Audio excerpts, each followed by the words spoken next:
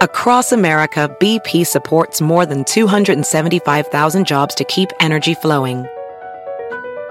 Jobs like building grid-scale solar energy in Ohio and producing gas with fewer operational emissions in Texas. It's and, not or. See what doing both means for energy nationwide at bp.com/investing in America. Whether you're making the same breakfast that you have every day or baking a cake for an extra special day, eggs are a staple in our diets. Eggland's Best Eggs are nutritionally superior to ordinary eggs, containing more vitamins and 25% less saturated fat. Not only are they better for you, but Eggland's Best Eggs taste better too. There's a reason that they're America's #1 eggs. Visit egglandsbest.com for additional information and delicious recipes. Hi, everyone. My name is Jack Rico, and welcome to episode 151 of the Highly Relevant Podcast, a show about how Latinx pop culture is reshaping mainstream entertainment. On this week's episode... Very early on, I had someone in my family who told me talent is easy to find, persistence and grit is not. He told me that you can have all the talent in the world, but if you don't have the persistence and the grit, you're not going to make it. My guest this week is Cuban-American writer-director Carlos V. Gutierrez, who discusses his first feature-length film, Locked In. What are we doing here? Just stay here. I'll be right back. Oh, God. I need something that's in a locker.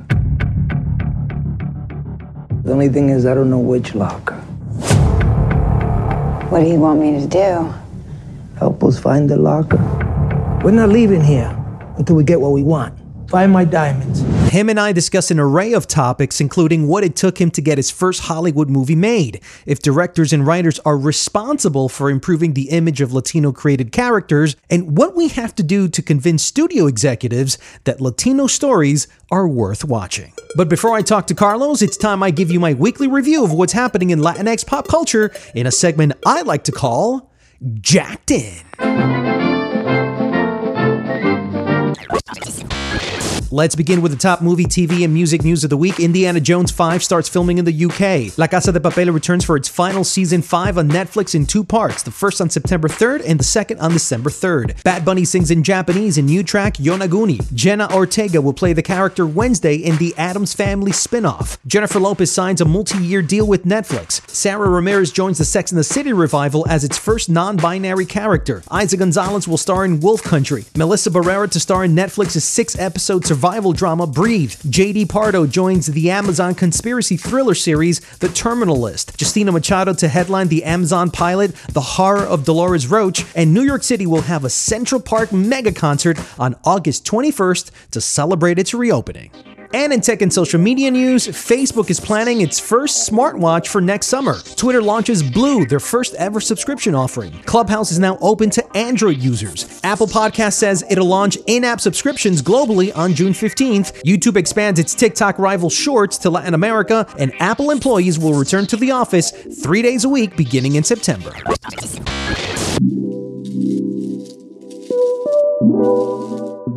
If you're a longtime listener of this podcast, then you know that I love supporting Latino creatives who are representing our community in Hollywood. This is why I'm super psyched to talk to Carlos V. Gutierrez. He's a Cuban-American director.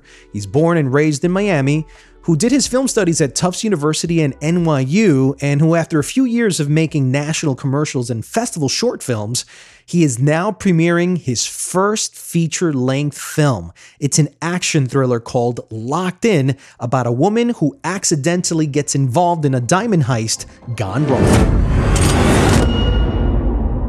Who was in the bathroom? My daughter. You spoke to the cops? I'm not afraid of you.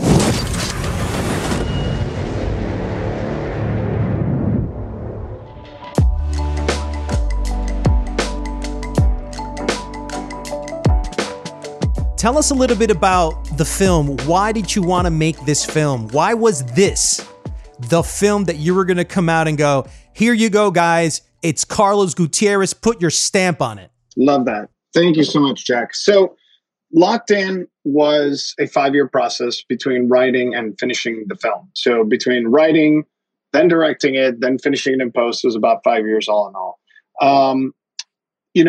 When it's your first, it just takes longer. It just is a process to get it made and get people behind you and believing in you, and also even getting the actors. And the reason, honestly, I wanted to do it was, I love genre films. I grew up watching genre films, and I just wanted to make something where there was a bit of a trapping for the audience so that I could have a character study of a woman in desperation, in desperate need of cash, and trying to find the right life for her and her daughter, and trying to do right by herself, but there was no story I could find that I could tell that it was as entertaining for the audience as a genre film. And so I kind of did this mashup of a character-driven thriller, right? So you kind of live in Maggie's world for the first 10 minutes of the film, but then once the film gets going, it is a full-on genre film, and it doesn't let up. And so those two things were really important to me, because I loved when I would watch genre films, but where I actually cared about the characters, and I think that's something that is lost on a lot of people. Sometimes when they first do their first film, they're so just maybe trying to impress visually, or they're trying to impress whatever it might be, with the shots they can get. And really what people notice is characters, right? And that's a big thing for me, because you can't compete with the big boys. You can't, have your helicopter shots or your, big explosion or car chases or whatever you might want to put in there. So you have to kind of win out with what you have at your disposal. And what I had at my disposal is I'm a writer. And my thing as a director is I love studying characters. I watch people, I observe people, and, try to reflect that in the writing. Did these characters initially, were they Hispanic? I left it very open. I didn't want to make it seem either way, because, I will tell you, the way Maggie was initially written, she was written to be Latina. I never stated that in the script. It was never stated, because honestly, when I started writing this, let's say 5 years ago, that was not a thing. I was told within the industry, don't be so specific on casting, because there's only a limited amount of actresses that fit certain parameters. And the investors would probably want, a say in who is the lead, as opposed to your point of view only. They're exactly. Like, hey, I'm paying for money. Why don't we put in J-Lo here? And everybody has their own opinion, and you got to kind of just work with that. So I get it. Yeah. And it was a thing. It was a double whammy. I will tell you this. I was told by several people, number one, don't make her Latina. And then number two was, does it have to be a girl or a woman? Wow. Can't you just make it a guy? We could sell this thing tomorrow if you just made the story about a guy instead of a woman. What was your reaction when they said, do we have to make her a Latina and do we have to make her a woman? What were your initial thoughts with that? Even though that you wanted to get your movie out. So what were the compromises morally, ethically, that you had to make here in order to get this movie greenlit? Well, I had a great backing, and Elias Exume, who was the producer, believed in this from the very beginning. He was the one developing the script with me. And he was really adamant that we would put as many Latinos in the cast as possible. But we both realized that there are certain criteria that you need in order to reimburse the film, right? So that the investors get their money back, so that the film is successful, both financially and critically.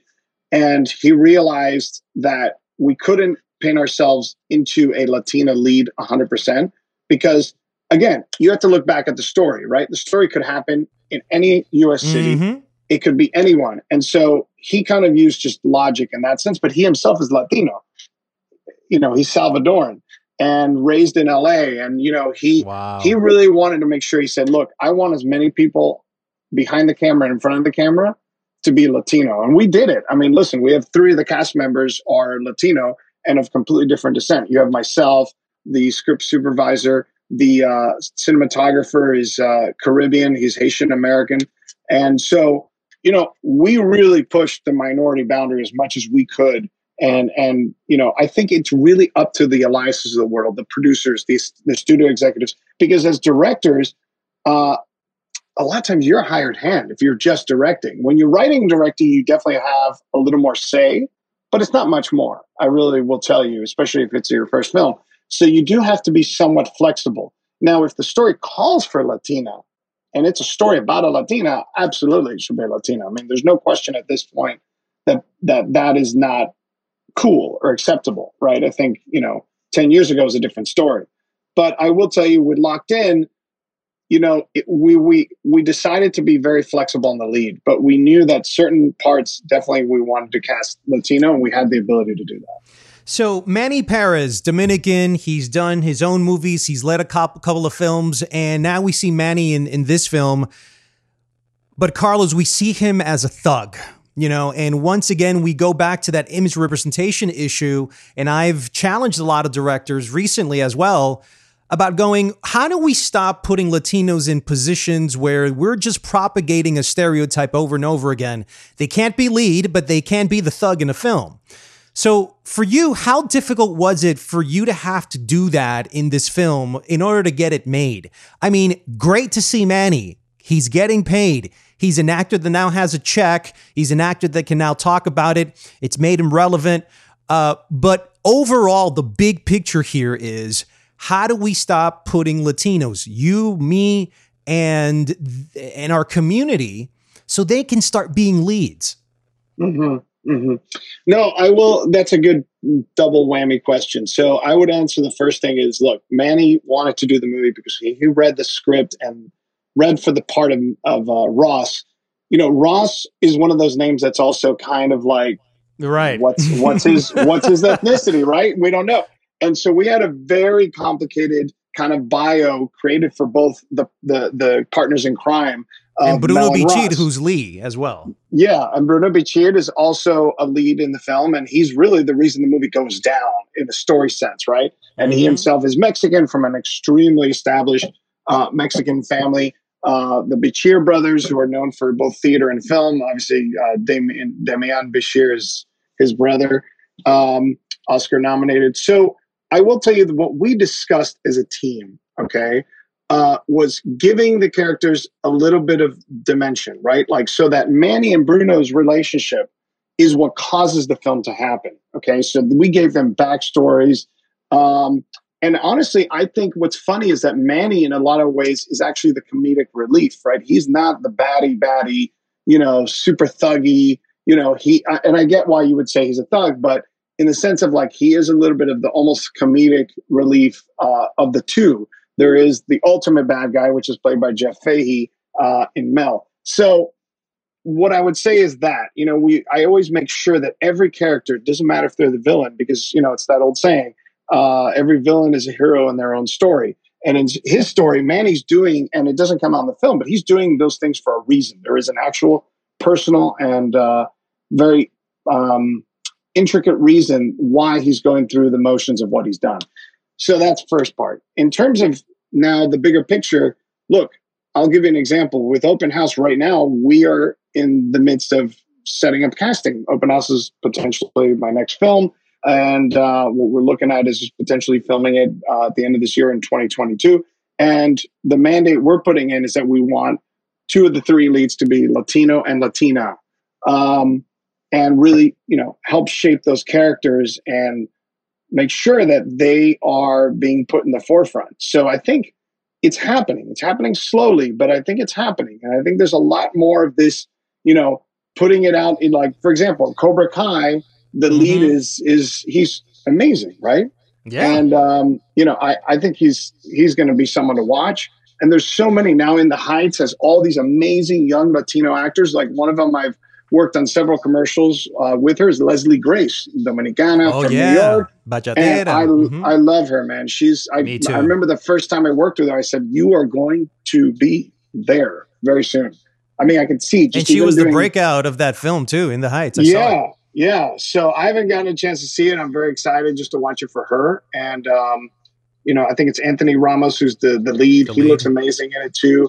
And Melissa Barrera, who's in it, so I think there's just this new wave where we're not seeing Mexican, Dominican, Cuban, Puerto Rican, whatever it might be. We're just seeing Latino or Latina, and I think it's it's a really cool thing that's happening. And to your point, I think it's all up to us. But again, I say we've always been here. The filmmakers, the actors, we've been here the whole time. The thing that's not been here the whole time is the studio executives and the managers and the agents who are pushing the Latino stories and characters to the forefront.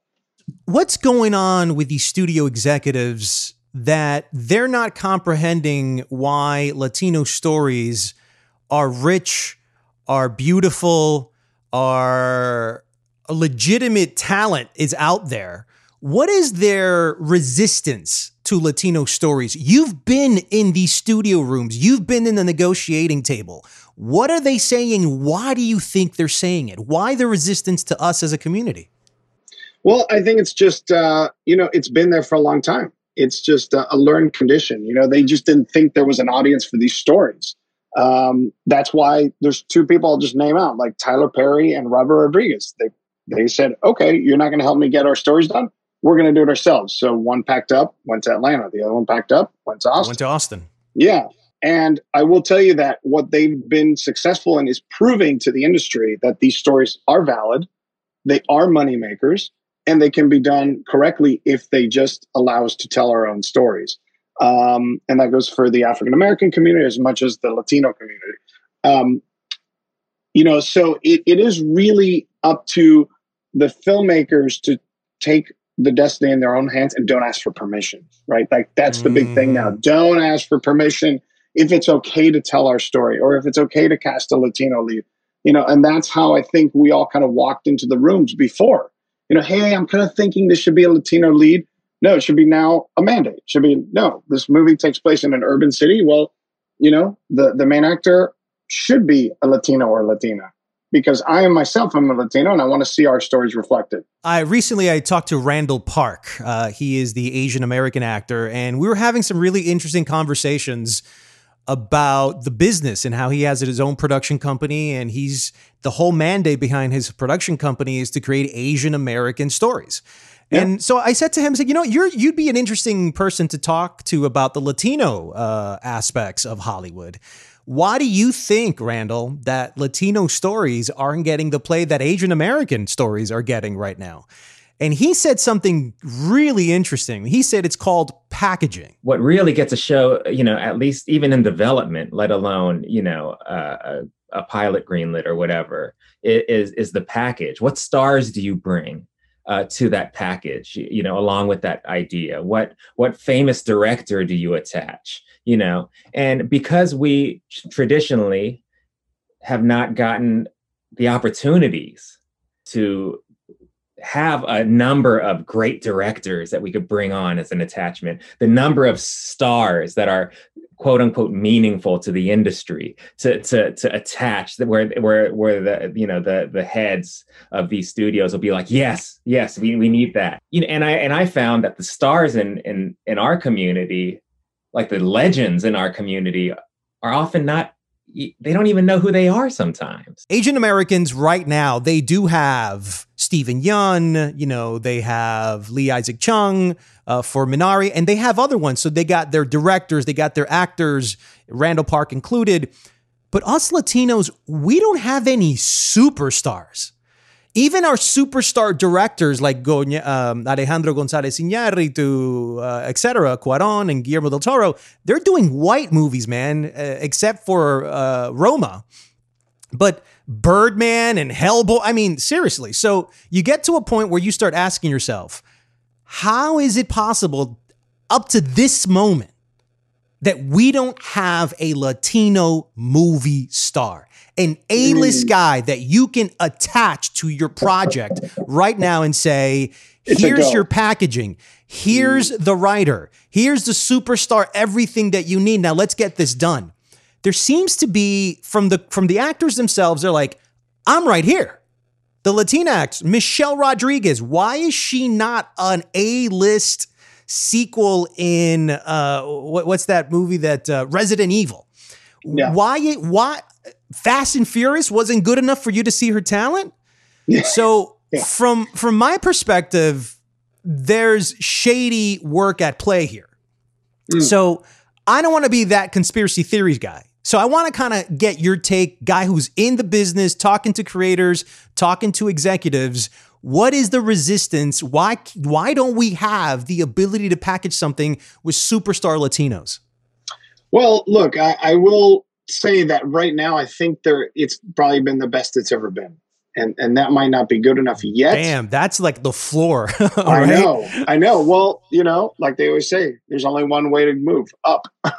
So, I mean, look, we got Oscar Isaac, who is arguably, probably one of the most valuable A-list actors we have Latino-wise. And there's actors and actresses, Eiza Gonzalez is really blowing up. I mean, she's in everything. She's in Oscar-nominated movies now. And can't lead a film because they don't see her as box office quality. And box office to me would be, in today's world, 50 million. In yesterday's world, it was 100 million. If a Latino star can crack 50 million at the box office today, that is considered an A-list star.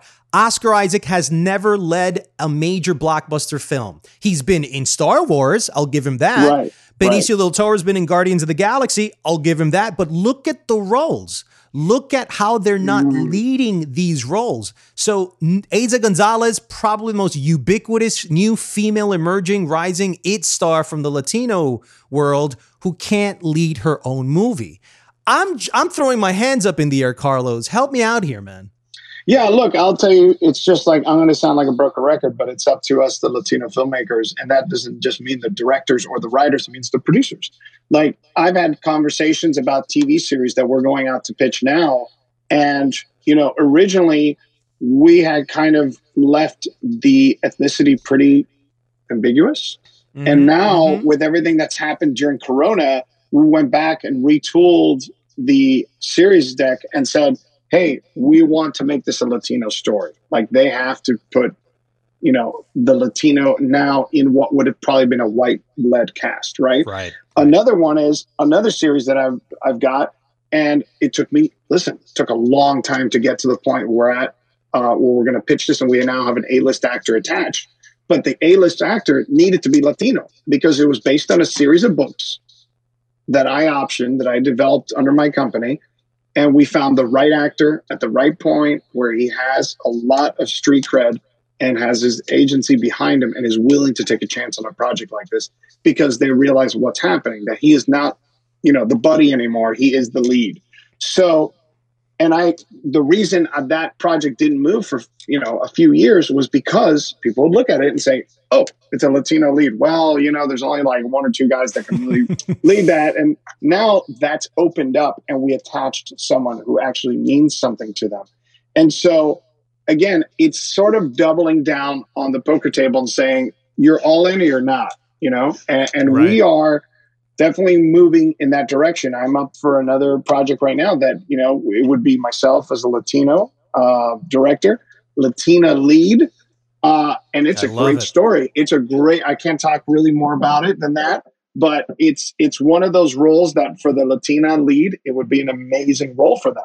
And I just think it's again, not asking for permission to tell these stories because I put myself 5 years ago with this exact same story that I'm talking about. Mm-hmm. Nobody would have been interested. Nobody. Because it's a Latina lead. It's hard. It's gritty. And it's the kind of role that Latinos are going to fall over themselves to play. But 5 years ago, it would have been impossible to get it financed. And now we're saying, hey, this story is relevant because it's about a current event right now that is on the tips of tongues and people talking about it. So again, I think we have to do a better job of pushing harder back on the resistance that exists because it's always going to exist there, at least until we can, really, really change things 100%. And that goes across the board. Listen, there's African-American stories. There are guys and gals that I went to NYU with who are trying to get their African-American stories done. And as much as things have opened up for that community as well, especially after the Oscars this year, they had, it's been an amazing year for the African-American community. There's still stories that are not being looked at because of the fact that they're just, where's the audience for this? And as soon as you can answer the question, where is the audience for that, by either a big hit or that the lead becomes someone who is, like you said, valuable to the industry, it's just going to be a question we're going to have to deal with at least for the next foreseeable few years of pitching. Carlos Gutierrez, thank you so much for being on the Highly Relevant podcast. The name of the movie is called Locked In. It's available in theaters right now, digital and on demand. You can stream it as well. Carlos, thank you once again for being on the show. Thanks, Jack. I really appreciate it. Hopefully I'll be back soon with the next one.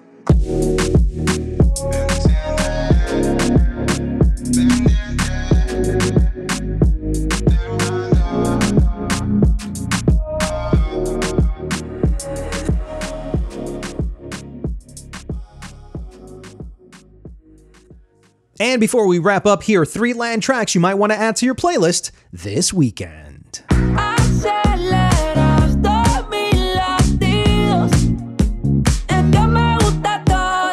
Todo de ti, Raúl Alejandro.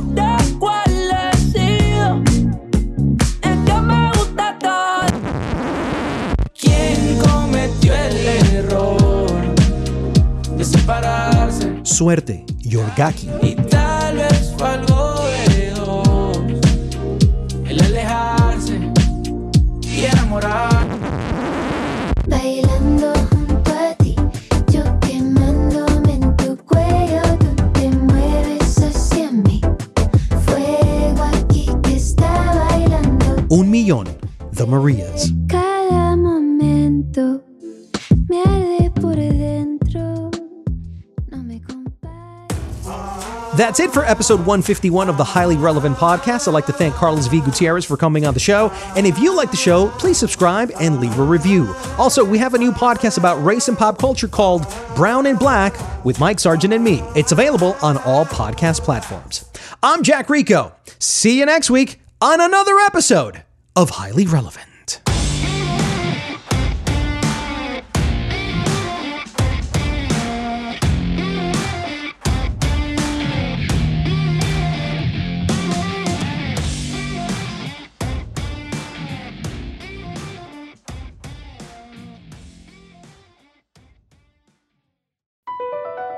Across America, BP supports more than 275,000 jobs to keep energy flowing. Jobs like updating turbines at one of our Indiana wind farms and producing more oil and gas with fewer operational emissions in the Gulf of Mexico. It's and, not or. See what doing both means for energy nationwide at bp.com/investing in America. Whether you're making the same breakfast that you have every day or baking a cake for an extra special day, eggs are a staple in our diets. Eggland's Best Eggs are nutritionally superior to ordinary eggs, containing more vitamins and 25% less saturated fat. Not only are they better for you, but Eggland's Best Eggs taste better too. There's a reason that they're America's #1 eggs. Visit egglandsbest.com for additional information and delicious recipes.